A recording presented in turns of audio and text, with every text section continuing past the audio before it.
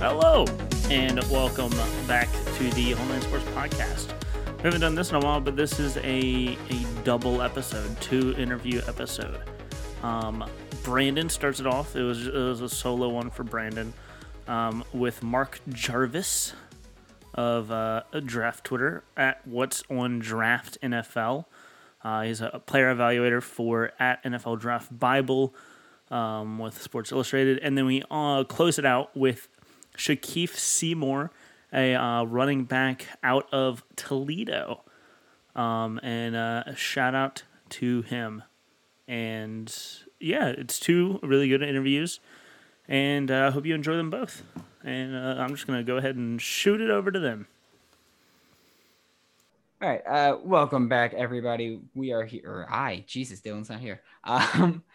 I am Brandon Olson, being joined by Mark Jarvis, formerly of What's on Draft, currently with the Draft Bible over at Sports Illustrated. So doing big things over there.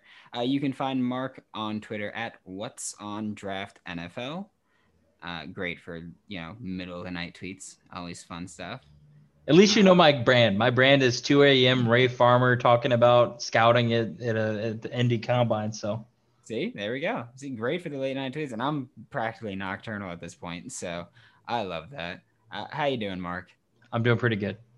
All right, awesome. We're gonna get right into this. I don't want to say your brand, but the way that I found out about you was you had the insane What's on Draft database.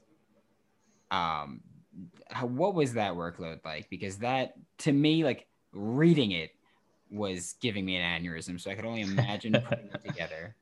To be quite honest with you, I didn't have much of a social life in college. So that's pretty much what the workload was like. I'd either be sleeping, doing schoolwork, or I'd be working on the draft database. So that's the level of workload we're talking with the database there.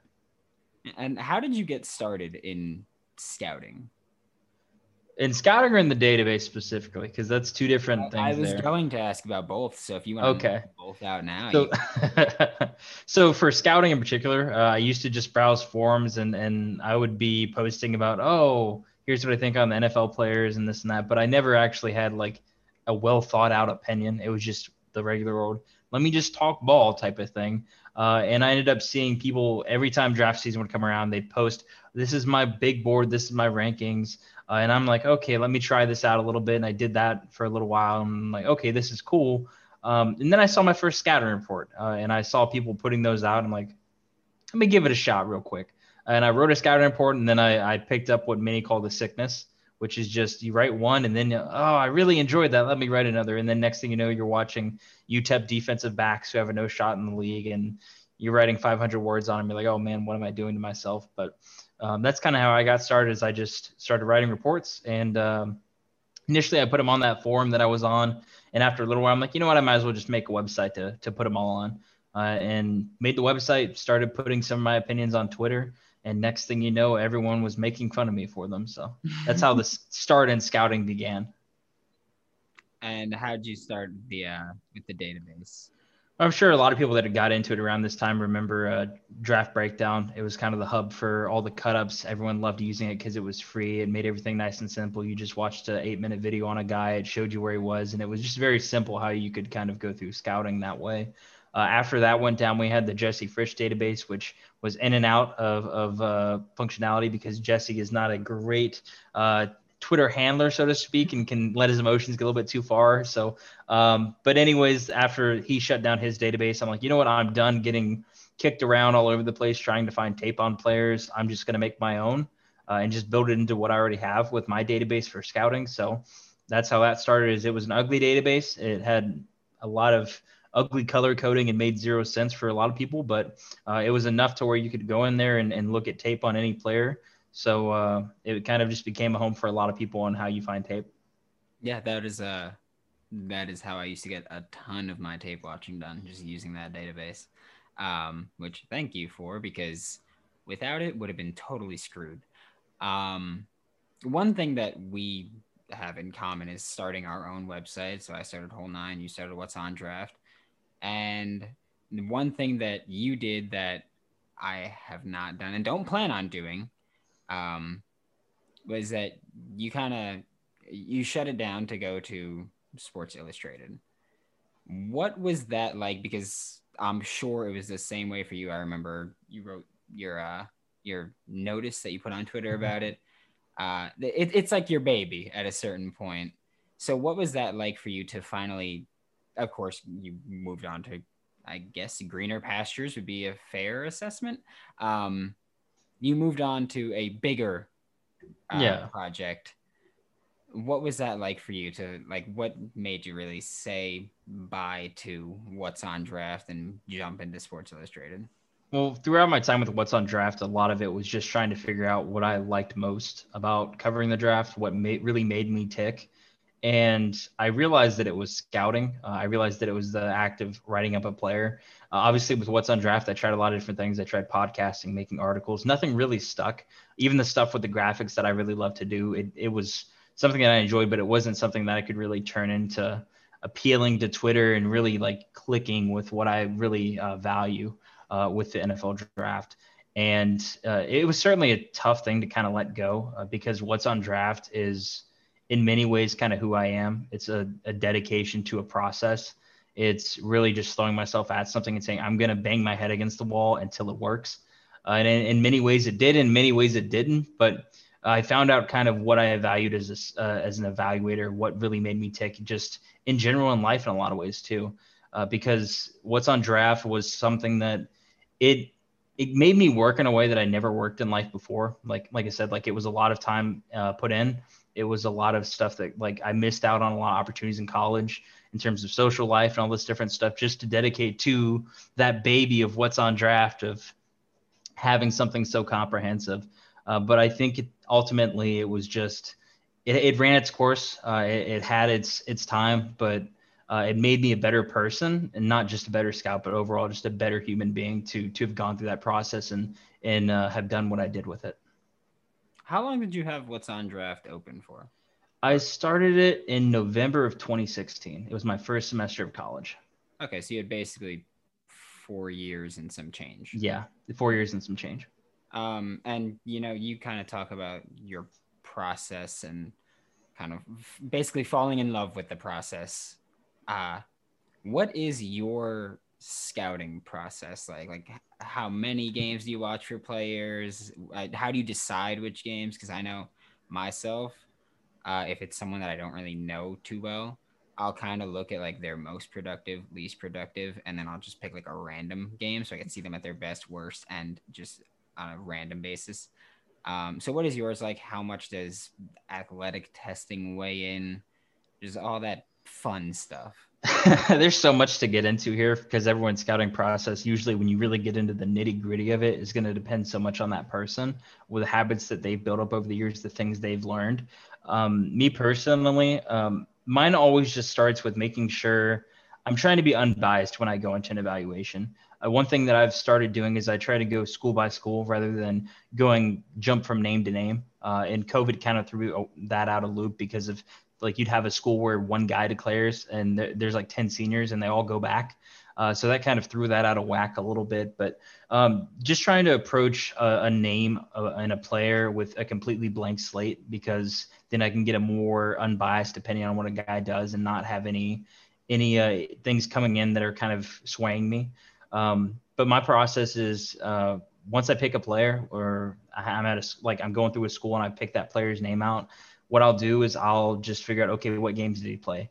So I might check to see a stat sheet just to see, okay, did he play at all? But I usually don't care about productive game versus unproductive game because I don't want to go in thinking this guy had a good game here and he had a bad game here. I don't know what he did in that game until I watch it, until I see what he's doing on the field. You might have a guy throw for 400 yards and he was absolutely terrible. You might have a guy throw for 150 yards and he did everything he could, like a Jordan Love versus LSU, for instance. So I try to avoid having any statistical indicators determine which games I watch. One thing that I've tried to do more and more, and this is something I've listened to from I think Kevin Colbert talked about it in one of the Steelers videos that they put out, was trying to get a good idea of what a guy does over a season. What does he do early? What does he do in the middle? What does he do late? So if I can, I'll break up games of what does he do at the start of the year and then in the middle and the late. So you get an idea of how did he develop. If you had a nagging injury that maybe was affecting him coming out of the summer, he's fully healed by the time he gets to December and is playing in his bowl game. But also I know that tape availability is limited to an extent. And that's something I learned from doing all the cut-ups over the years. And you take what you can get, whether it's a broadcast cut-up or a coach's film. I might only have games up to November on coach's film, and I might not have a bowl game. So I just got to work with what I have and make sure I watch enough tape to where I feel comfortable with my evaluation. Okay. And I'm going to let you pick where this goes next. Positive or negative first? We're going to get to both of them, but positive or negative first? This is, I know where you're going with this. You wanted me to talk about hits and misses. To be quite honest, I never learned anything from a hit. Like I don't, if you asked me to name all the top players that I hit on over the years, I couldn't tell you the list because I don't keep track of it much, to be honest, probably because I haven't hit as much as I've missed. But if you want, we can go one positive and I'll just go with Justin Herbert straight out of the gate. Obviously had a big season this past year. And there's a lot of hype build up around him. We'll see if he continues on the pace he's on going forward. But he was my quarterback one guy that I thought was getting knocked a little bit too much because he had accuracy, in my opinion. I don't think people gave enough respect to his ball placement, especially intermediate area where he had to really thread the needle between defenders. I thought stood out. The arm strength was obviously excellent. I thought he was a solid decision maker. Didn't put the ball in dangerous spots without good reason, in my opinion. So that's my one hit I'll kind of bang the table on. And that's the one I can only think of off the top of my head, to be honest with you, because I don't usually memorize hits. But if we can get into some of the negatives, I love talking about the times I missed because every one of them has a story and some of them are pretty rough. Can I bring up a specific one? Oh, yeah. I have I would say at least 3 in my mind already. So I'm sure you're going to hit on at least one of those big 3. I think so, because this one is one that it was before I was scouting, so I didn't have an opinion on him. Kurt Benkert. Yeah, that's probably my favorite all time because I gave Kurt Benkert QB1 in a class that had Sam Darnold. Obviously, Sam Darnold hasn't done great, but he was hyped up at that time. Josh Rosen, Baker Mayfield, Lamar Jackson, and Josh Allen. And I said, yeah, Kurt Benkert's my guy. And I think the thing for that was more than anything, I got stuck on a few splash moments with him. So there was a few plays with Kurt Benkert, and I can almost remember them off the top of my head. There's one that was a 40-yard rope down the left side of the field. He was playing at Boise State, if I recall correctly. And you saw the arm talent, you saw the flashes of just what he can do.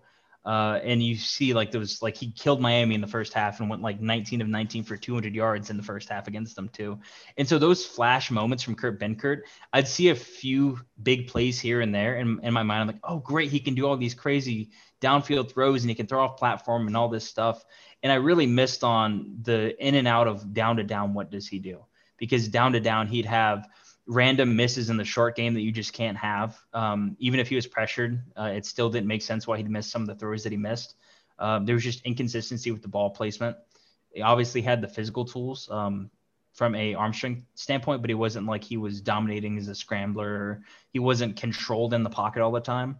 So the flash plays really sold me on him. Also, I was very tired, and that's where I learned never watch tape when you're tired. You have to be awake and coherent because all it takes is being a little bit too sleepy one night and you watch Kurt Benkert and he's your QB1 because you saw him throw a deep left throw to a guy who was streaking down the field against Boise State on that nasty blue turf. So yeah, it happens. What are some other of your, because you mentioned that you have 3 off the top of your head. Yeah. What do you think they are? I mean, I could probably, if I thought class by class, I could probably find a bunch of them. There's ones like Patrick Mahomes. I graded him as a depth player because I thought he was just too reckless. One that I do really love, and I think it taught me a lot about the time it takes to kind of get your eyes adjusted to the game. I love Shock Linwood out of Baylor back in that class. This is my first year scouting. He was my running back too in 2017. And the thing that taught me was I watched him break a couple tackles and he'd had a couple nice plays. And I thought he ripped a chunk yardage play. He ran for 30 yards. That must mean he's fast. or, oh, he broke a tackle against a Kansas defensive back who's arm tackling him, that must mean he's strong. And until you get an idea of what actual play speed and what play strength looks like by watching guys over and over and over again and really studying tape for years, you're going to see more results than process. And when you see more results than process, you're going to have a skewed view of what it should look like versus what it actually does look like. And so if you told me watch Shock Linwood now, I'd be like, oh gosh, he's so slow and he's stiff and he's not explosive laterally and his contact balance isn't that great. And I'd find a lot of things to kind of poke holes in. But back then I just saw a guy who had a few flash plays where, oh, he broke a tackle and then had a really nice spin and he picked up 20 yards. And my thought was, oh, wow, he's so dynamic in space. When in reality, he was just beating up on terrible Kansas defensive backs. And he wasn't really that impressive looking back on it. And then you had one take that I remember seeing because I believe it was, I think Matt Miller mentioned it. Ooh, I don't know if I know this one. I mean, I know that I remember it because of. I never knew Matt responded to anything that I put out there, so I'm genuinely curious. Ed Oliver. Oh yeah, that's a fun one. Yeah, Ed Oliver was the one that I remember. I saw Matt. I'm pretty sure he tweeted about it, or mentioned it maybe on a podcast or something. But I remember being like, "Wow, Matt Miller is out here talking about it." Yeah, I don't remember Matt ever responding to the Ed Oliver, but to be honest, I kind of blanked out a lot of the Ed Oliver memories because there was a lot of anger over that one. Yeah. And I think some of it was justified. I think I didn't have a great enough understanding of just the truly athletic, like truly special athletic ability that he had. Because the way I did it was I had a system where each certain trait had a grade, and then it would just be basically a total of all your points that you get from each grade. And so when you do something like that and have a numerical grading scale that your final grade is your tally of your numerical grades, you miss out on something that can be special. So I might knock Ed Oliver for, oh, he doesn't have prototypical size, and I don't think he's a great run defender, and I don't think he does certain things well as a pass rusher, like he rushes with his chest too much instead of using his hands. He's not nuanced with his counters yet. But then you miss out on the fact that we're talking about a guy who's like 285, 290 pounds, who's like a legit like 4'6" athlete at that, like an incredibly explosive and does so many special things. I think my concerns about Oliver in many ways were warranted. I think some of the concerns about how he would project forward with his style were warranted. But I think my overall grade was too harsh because I wasn't fully understanding how rare that certain trait is of he's so explosive and so gifted athletically that I didn't really give it enough props, really. And this is a player that I know I missed on hard. I don't know your take on it, which is why I'm asking now. Hakeem Butler. Where were you on Hakeem Butler? I think I gave Hakeem Butler a backup grade. It was either backup or depth player. And I thought the drops were an issue. I didn't like his hands at all. I know obviously he's got a great catch radius, but he wasn't consistently maximizing it. If I recall correctly, and this is from a couple years ago, so I could be wrong in how I remember him, but he wasn't particularly nuanced with his routes. I thought he was obviously a height, weight, speed freak. Anyone could see that on tape, but it just felt like he was more of an athlete than a refined receiver at that point. So I was, in my opinion, correct on Hakeem Butler. I probably could have been even harsher with my grade on him, to be honest, but I think I had him as like wide receiver 15 or something like that. I was really low on him, and I think that one panned out pretty well. Yeah, I had him as wide receiver 2, so I was pretty not spot on with him. Let me see. I have a big board. I had him as the 24th player in the class. So to say I missed would be a little bit of an understatement. Well, and I will say too, there's an aspect of if like Hakeem Butler has barely been able to stick on rosters right now. If I recall correctly, give him the backup grade, I missed too. Like I was too high on him in that case. So you've got to keep in mind, like, obviously, like, oh, you could have a guy who's really, really high who ends up busting. If I have him in the mid tiers and he fails anyways, like I miss just as much. When you put that grade down and you say, this is what the guy's got to be or what he's going to be in my projection, whether he goes high or low, regardless of where he falls on that, if he doesn't fall into your grade range and where you project him to end up, then you missed, whether you were hated him or loved him, whatever. Yeah, and that's one of the things where like I fell into the trap with like, okay, one of the things that you hear a lot amongst like scouts is scout what he can do, not what he can't do. I think that I take that way too literally, because with Hakeem, I was like, oh, he's a big dude, like throw it up to him and just let him make a play. And I think I rely way too much on him being drafted into like an ideal situation, to where I'm pointing like, well, if he gets drafted and used how he should be used, then it'll be perfectly fine, and I have nothing to worry about. Like, one guy I was very, very high on. Actually, I think it was that same 2019 class was Deontay Thompson. I was a huge fan of it. I had him 17th overall. He was safety 1 for me, and he just like did not pan out. But I was thinking like, oh, like put him in a cover 3 scheme, let him play that deep safety, and he'll be a god. And that it just has not panned out at all. But it's like, I still think if he was in that role, he'd be fine. I think one of the most interesting things that you mentioned, though, is like the scout what he can do, not what he can't do. And sorry to interrupt you there, but I think a lot of people do take that way too literally, because I think that term comes more from scouts. Like when you're talking about UDFAs, when you're talking about like guys down the board, like the area scouts hunting for a guy who can make a 90-man roster. It's like, okay, well, this guy might be terrible at a lot of things, but if it's a high weight speed guy who has smarts and toughness and he has experience on special teams, maybe he can make special teams. Or you've got the jump ball receiver who all he does is he can just win at the goal line, and he can probably contribute on special teams as well. He can be a wide receiver 5.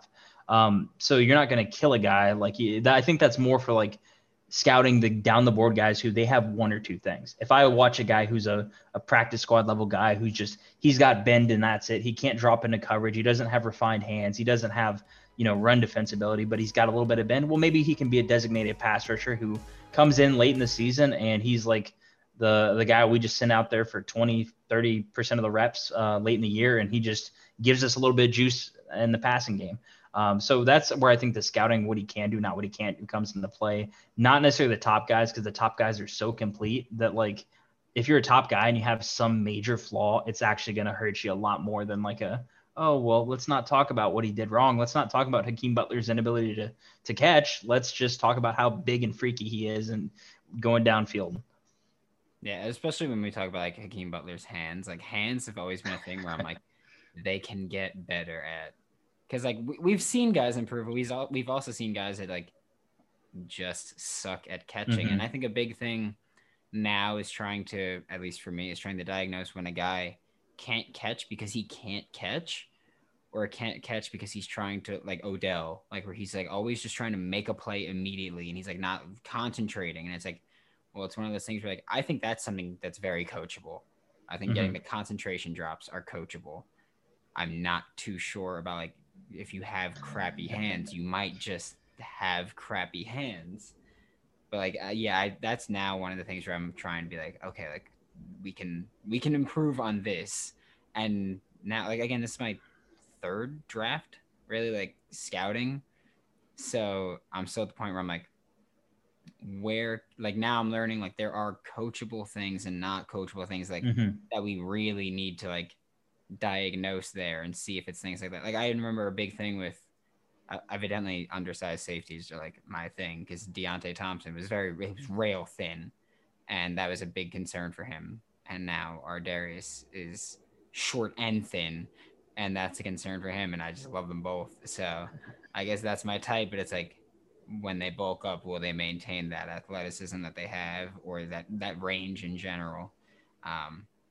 So I think it's always very interesting to just hear like other scouts or analysts' takes on things and their process and kind of see how that went. I do have one more question for you that's not related to that at all, though. Sure, but I do want to throw out real quick here regarding the hands thing. Actually, 2 things. The hands thing I think is very interesting because like you said, there's concentration drops and then there's bad hands. And I think bad hands, a lot of times you can see it with just a guy having bad hand-eye coordination.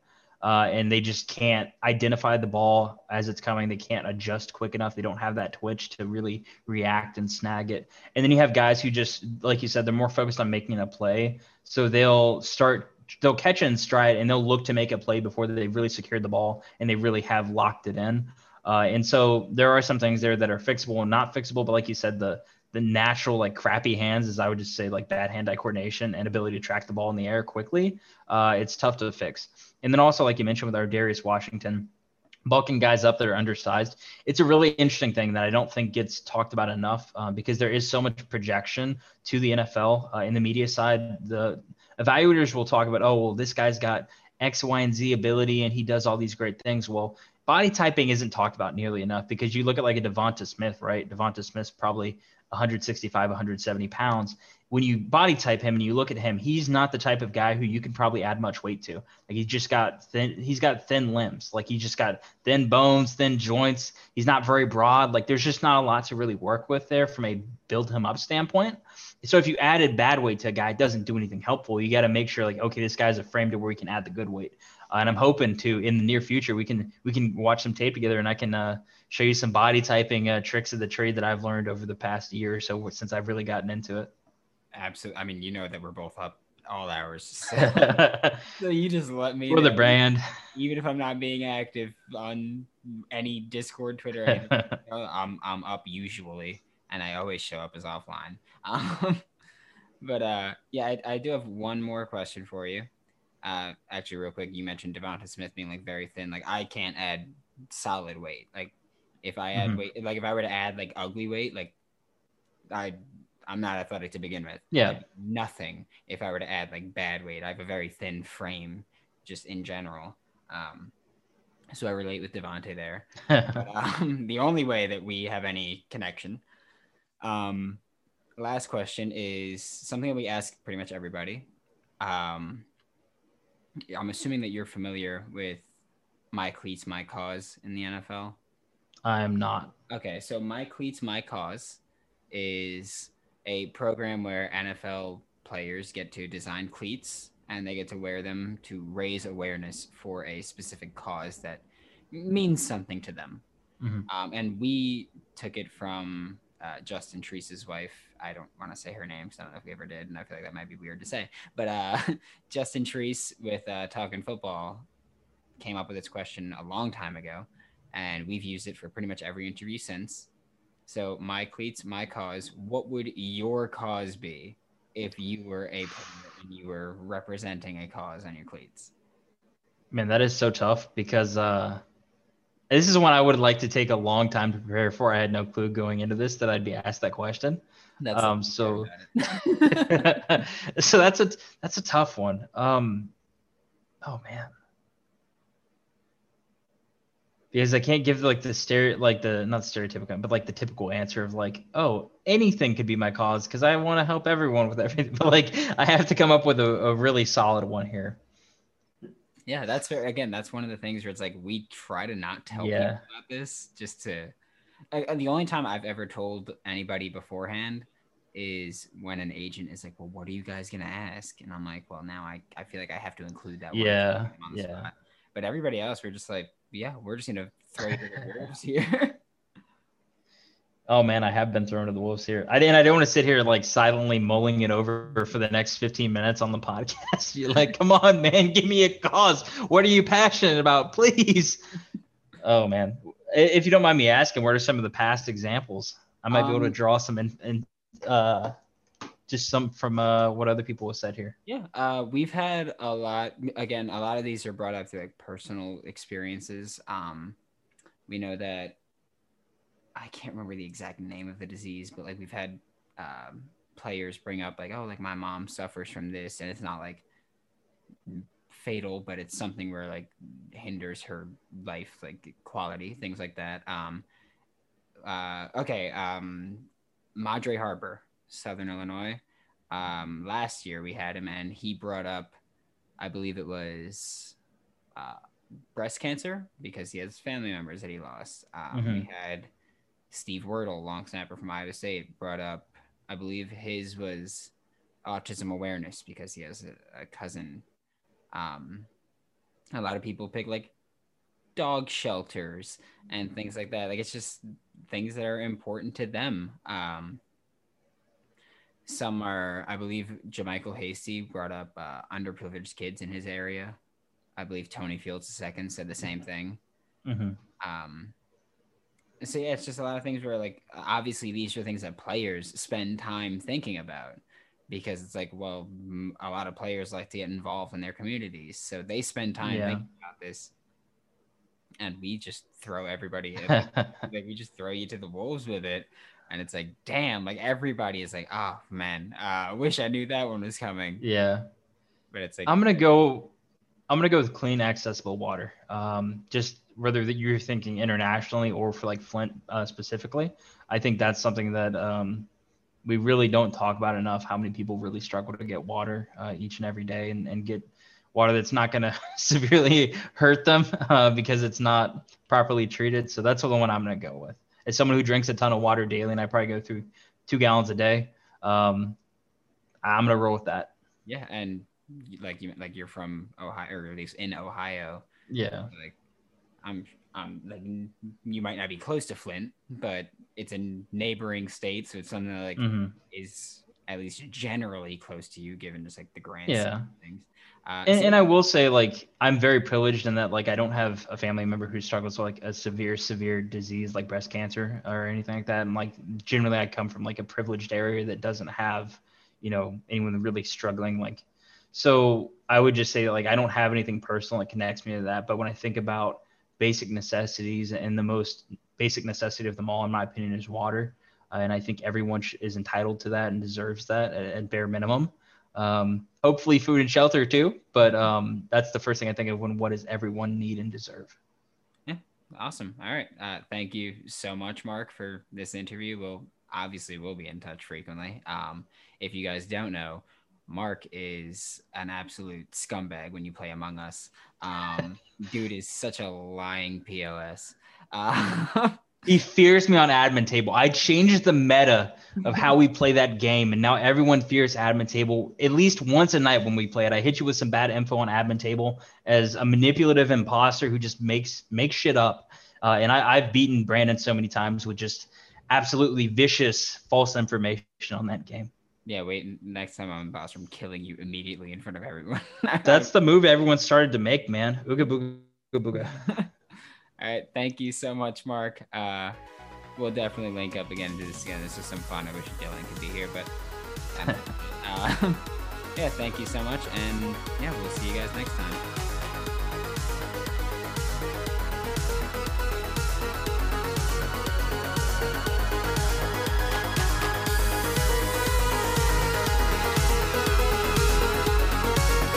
Alrighty, and now we are being joined by Toledo.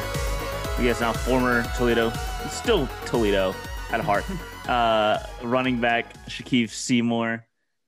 You can follow him on Twitter at Seymour Shakif, I believe it is. And then, yeah, how you doing today? I'm doing good. Just came from a workout. Feeling pretty good. Yeah. We are continuing the tradition of as soon I think every interview we've done so far has been right after a work, like immediately finishing a workout, which I mean makes sense. People are working out. Yeah, very much mid afternoon too. Yeah. It's mid afternoon too. So you probably get up in the morning and do some stretches and stuff like that. Just get the body loose, eat a meal, and then you go and work out. I think I went and worked out around 12 and kind of just carried it on. Probably finished around 3 something, took a shower, and then I was ready to go. And see, I mean, you kind of just touched on it. What has your pre-draft preparation just been like? Oh man, it's been crazy, to be honest with you. It's been very unorthodox. Every workout I've done has been pushed to the limit. I'll probably wake up. Actually, what I do is I'll rest until my body wakes me up. So to get as much rest as I need, I'll rest until my body wakes me up, because I don't have a actual college schedule no more since I'm not in practices. So I sleep until my body wakes me up, get up, stretch, meditate. I got to do a meditation session every morning, 5-minute meditation session every morning. Then I go and I get in the weight room Mondays, upper body days, Tuesdays lower body days, and Wednesdays are full body days. Then I'll repeat that. Thursday would be another upper body day, and Friday would be a lower body day. But Saturday is mornings or mid mornings on the field, and Tuesdays and Thursdays afternoons about after evenings 5-6 o'clock will be indoor on the field for me. So I'll be able to get on the field about 3 or 4 times a week. Workout is 5 times a week. And then Sunday is a yoga stretch day. Really just a laid back day for me. My favorite days for real. Play video games, relax, stretch, meditate 3 times Sunday, and ice bath, any type of rehab that I want to do, roll out, ice, heat, anything I need to do of that sort, I do it on Sundays. And that's kind of how a week goes. Oh, and I do meal prep too. I meal prep twice a day. After a workout, I drink a protein shake, and they get me pretty full, so I actually can't even eat after drinking this. And then around probably about 4:35, I'll eat my first meal, probably chicken, rice, some type of vegetable. And then about 10 o'clock at night, I'll eat another meal, which is same 2 pieces of chicken, rice, and some more vegetables. And just to keep my body weight level, eating at 10, so the workouts won't take too much weight off of me, to eat right before I go to sleep or lay in bed so my weight can stay maintained. So I kind of just been doing it like that. It's been working pretty well. What you mentioned video game. What's your go-to video game? As of right now, all right, it used to be Fortnite. I got my first video game system in college. I didn't have my own video game system like before college. So when I got here, my first game I downloaded was Fortnite. I was playing it heavy. Got really good. But now I'm just straight into Call of Duty or Jump Force. It's a fighting game, an anime fighting game. Yeah. Okay. Yeah, he's rocking the Toledo football player, just like off-field uniform. They always wear like their little the tracksuit or the sweatsuit, whatever it is. Yeah, I got this on for campus. Every Toledo player is wearing. Oh yeah. Oh man, yeah. Jump Force is cool. I work at a GameStop, so that's. You play Jump Force? I've played it. My friends play it. But we mostly play a lot of Smash Brothers if we're playing a fighting game. But, I'm not too good at Smash Bros. Yeah, that's all good. It's all good. But Jump Force is dope. I've played a little bit of it. And of course, Call of Duty, everybody plays Call of Duty. No, yeah, I just got on Call of Duty about a month ago. I wasn't even playing it. Mm-hmm. It's Warzone, or are you playing like a multiplayer? I play multiplayer, and then I play straight plunder. It's like you collect money to about $1 million and confirm kills and stuff like that, but I don't play Warzone too much. I tried it when I first got on Call of Duty. I tried Warzone when I first got on, and I was terrible at it. So I stuck to multiplayer and plunder because Warzone is big old map, too many people in a small circle, and then everybody wants to snipe. Just kind of get old. It's very fair. So we mentioned you've been working out a lot. Do you have any predictions or expectations on some of your athletic testing numbers, or what you're most confident in? It's going to shock people. I don't really have any predictions or to say, wow, just look at this. I'll just say, turn the tape on, really, Mm-hmm. And you're gonna see exactly what you need to see in the tape. You know what I'm saying? But the work I'm putting in, I'm positive that I'm gonna have a good pro day. I'm not worried about it, so to speak. But if I feel like if people want to see something, don't look just at the pro day. Turn the film on and watch the film, and then I think you'll see a lot more of what you want to see: the versatility and just having the ball in my hands or not having the ball in my hands. I think that shows more so than a pro day would do. Yeah, and arguably the best game that I've seen really was your freshman year. I don't know if you remember it. Yeah. 12 carries, 67 yards, 5 touchdowns against BG. Yeah, I remember that like it was yesterday. 5 touchdowns in the game. Wow. On only 12 carries. Oh, what was that? What did that feel like? What did it feel like? Unreal. It felt unreal just off the fact that, I was a freshman, 1. And then 2, I was a redshirt freshman, though. I had a year to develop, you know? And that year to develop, I remember the work I was putting in, you know, just off the field, you know, without people looking. I don't really like posting videos and stuff like that. I'm doing it now, but I was never big in that. So I remember just the work I was putting in throughout that redshirt freshman year. And then going in as a freshman, as a redshirt freshman, just that feeling of like the work that I put in and seeing it on the field, that's what felt the best. Mm-hmm. And you know, it's like a proud feeling for yourself, you know what I'm saying? Because you know that the time you was on the field and you're like, man, I really don't want to finish doing this, or you dieting and you know you don't want to diet for 2 months straight, but you're gonna do it anyway. Like stuff like that is just like, and then you get on the field and you perform that way. It's just a proud moment for yourself, really. Mm-hmm. I feel like everybody like loves the Mac. Like everyone loves hashtag like Maction and stuff like that. But I also feel like people get knocked for playing in the MAC. What do you have to say about the level of competition that there is in the MAC versus what like the public eye would think? I'm playing the MAC and see. All I gotta say is I think people think too much of people coming out of high school, 4 stars, 5 stars, whatever you want to call it, or maybe. But then you go come around the MAC and you go see a lot of guys that had the same offers out of high school that just didn't decide to go to those bigger name schools. Mm-hmm. Like, you know, the MAC, you want to talk about physical football, come to the MAC. You go get physical football. You know what I'm saying? I don't think, I think that's why people love watching MAC football. You know, I don't think it's any different than higher level football. You got to read defense the same. If you're in the backfield, you still got to know the rotation of a safety, 1 high to 2 high.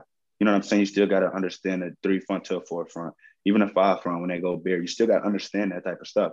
So I don't really see why people judge it off that, or, you know, if I'm in the ACC or SEC, whatever they want to call it. But I don't understand why people judge it by that. But I say if you really want to understand the MAC, come play in the MAC or watch it, you know, mm-hmm. and see what's going on in the MAC. You know, you got some good teams there. You got some good players coming out the MAC. And that's just not once a year. This is every year. You can go back to Big Ben. This player still is Miami of Ohio. What I'm saying is they produce players. They produce great players. You know what I'm saying? All over the league. And I don't think there's really much of a difference. Yeah, go back and ask the people getting tackled by Khalil Mack and see if they think it was hard, if it was easy playing in the MAC. Yeah, that's all. You know, it's so much film out there from not just myself but other players, great players that have played in a MAC. You can go to the receiver from Western Michigan a couple of years ago, got drafted first round, 5th pick. Corey Davis. He was just amazing. Like Corey Davis, he was just amazing. Like, you know, and I don't think anybody was just going to sit there and one-on-one just stop him. You see what they did in the out-of-conference games that year. I'm pretty sure they went undefeated. So if you want to talk about the MAC, come play in the MAC, or just come see how good these guys can really be. Come see how polished these guys can be, because I'm pretty sure that I sit in the running back room my freshman year and the coach was looking at me like, you need to learn cover 2 from cover 3 to cover 4, see the rotations of the safety, know when Congo's coming, know if Cali's coming, know when Mike. It was the same stuff. You learn the same stuff. You still got the coaching level and everything that you're going to see I don't think there's much of a difference. And so your Instagram handle is OTF_fish. Yeah. And Reggie told me why they call you Fish, but I just wanted to touch on how exactly you got that nickname. All right. So when I was younger, when I first started playing football, I had an orange tank top shirt, fishes all on the front of it. And I wore that. It was a big Nemo fish. Actually, I was right in front of it. I used to wear that shirt like every day to practice, come on, wash it, wear it. I wanted to wear it every day. And my coach, Coach Steve, he passed away. My first football coach, he's like, man, I'm going to call you Nemo. And I'm, dude, do not ever call me that again. Like, bro, that's not happening. Like that sounds so feminine. That's what I told him. Exactly what I told him. He's like, this is what I'm going to do. I'm going to call you Fish. I'll go with Fish then. And then what made it worse is I would skip practice sometime to go swimming. Like I wouldn't even go to practice. I'll go straight to the pool. It was hot too. I'll go straight to the pool. So it just stuck. Like they knew it. He was just like, do you fish from now on? And then next thing you know,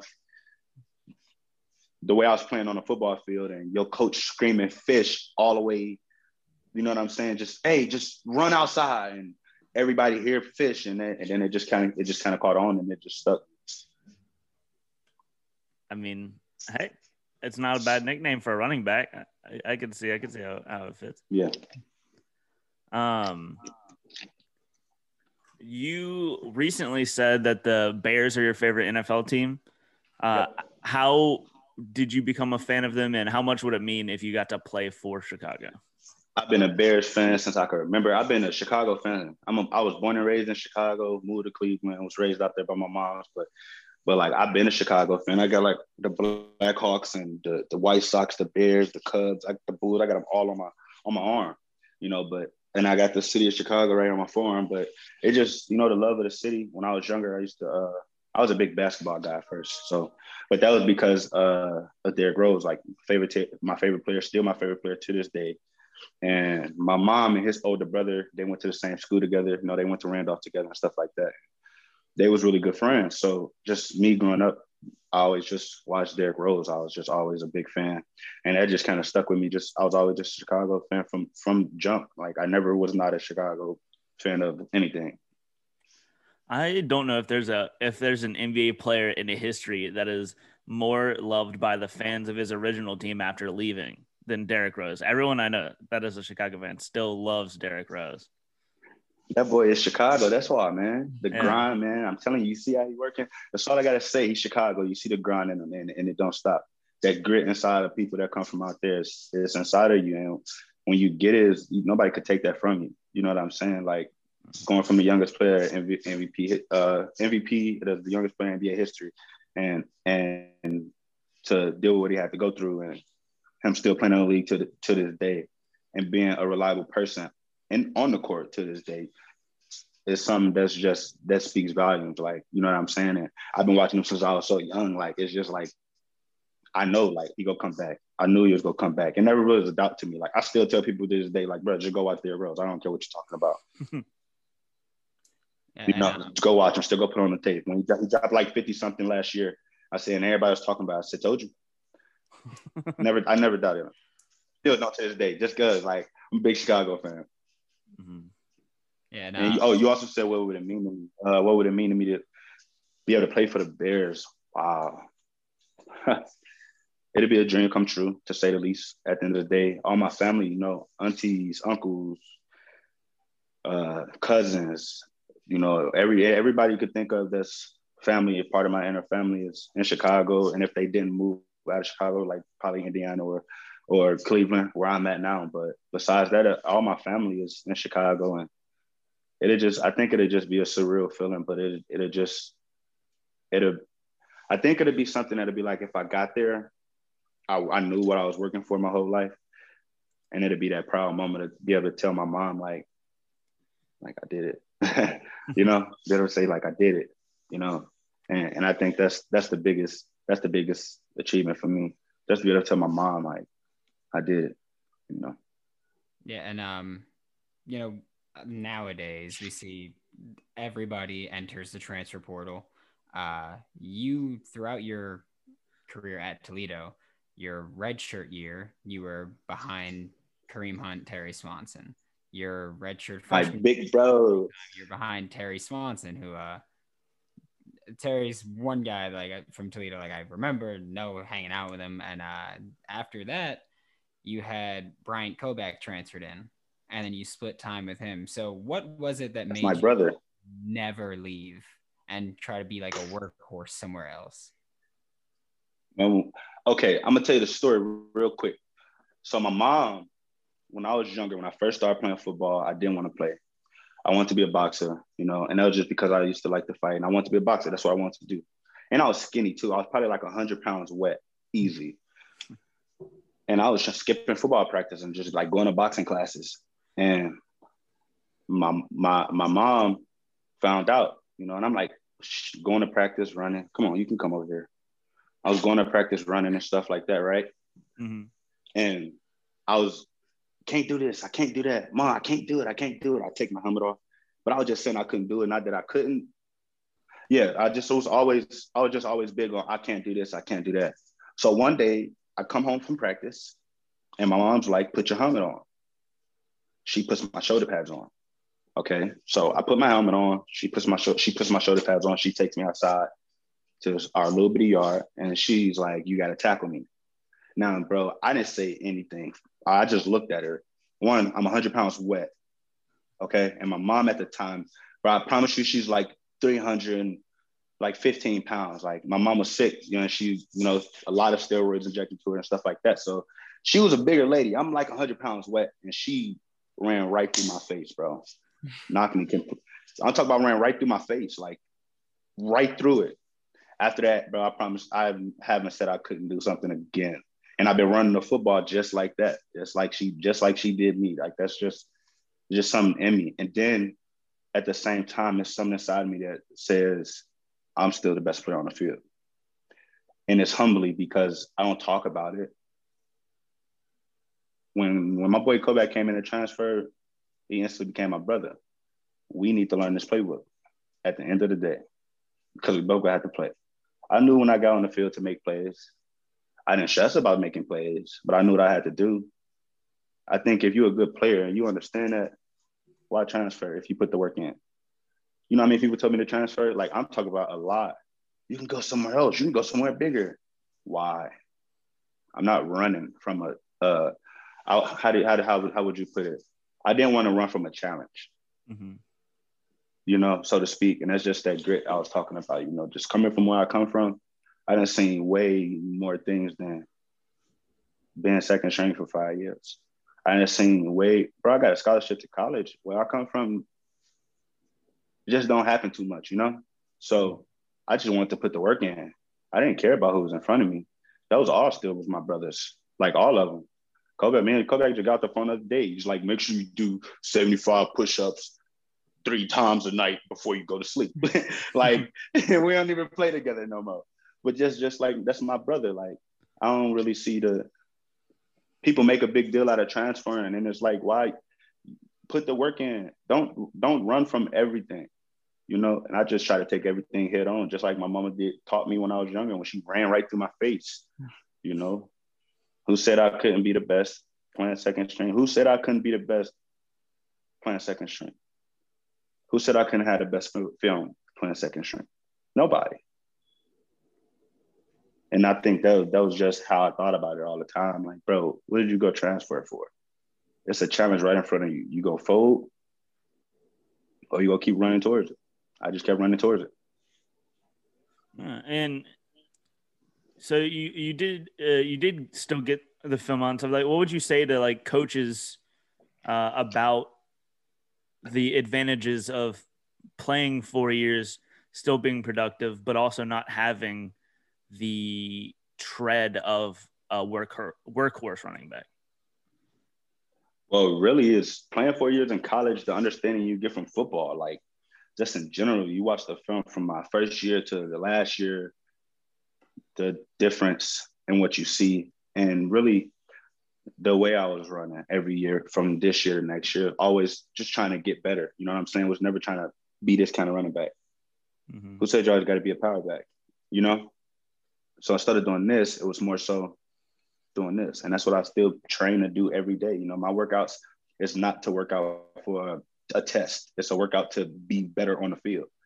And I've worked out like that forever. So when you turn the film on, see the eyes, the eye placement, or what am I doing when I see this difference movement from the D lineman shifting, or what the linebackers are doing, or how do I pick up a block from this year to that year? Just see the consistency in picking up blocks or leaking out the backfield, get a quarterback an option to check the ball down and stuff like that. That just comes with understanding the game speed. And even if you're a second string, you go in there and you still got to understand the game speed. You still got to understand what's going on. So that comes with the whole understanding of playing for 4 years and having guys that was in front of me that taught me well. Like I had Kareem Hunt to just sit there and watch for a year straight.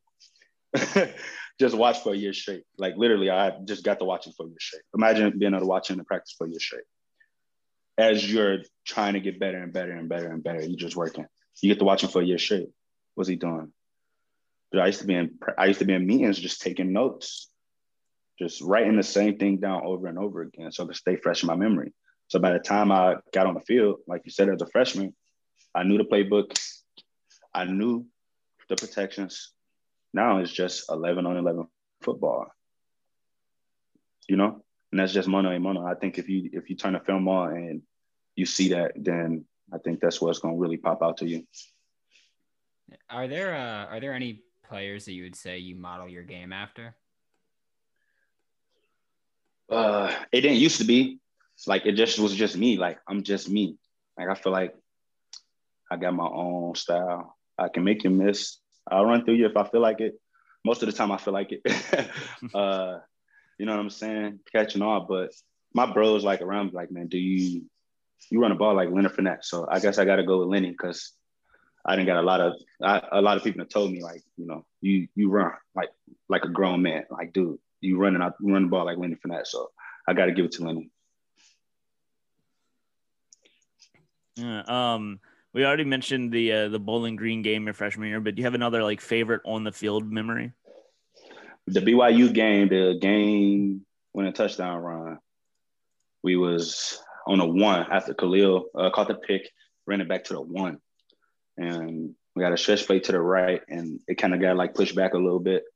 And I was able to keep my feet. And that's another thing I would like, you know, for anybody just watching my tape is to just watch my feet and to see how clean it is. And, you know, without having to look at them all the time. And it was just, you know, the way I was able to bring my feet back and bring it back forward and still keep my power to pound it in from the 1 and score the game with a touchdown against BYU was kind of just, it was amazing. One, I had just lost a couple of people in my life that meant a lot to me, and that going into that game, I just had a lot of emotion. So when I was able to do that, it felt really good. Yeah, and that BYU game that you had 2 touchdowns, so including the game winner, was just big game. But do you have a favorite off-field memory? And if you mentioned anything about like chasers or rockstar near campus, I'm ending the interview. I'm just letting you know that right now.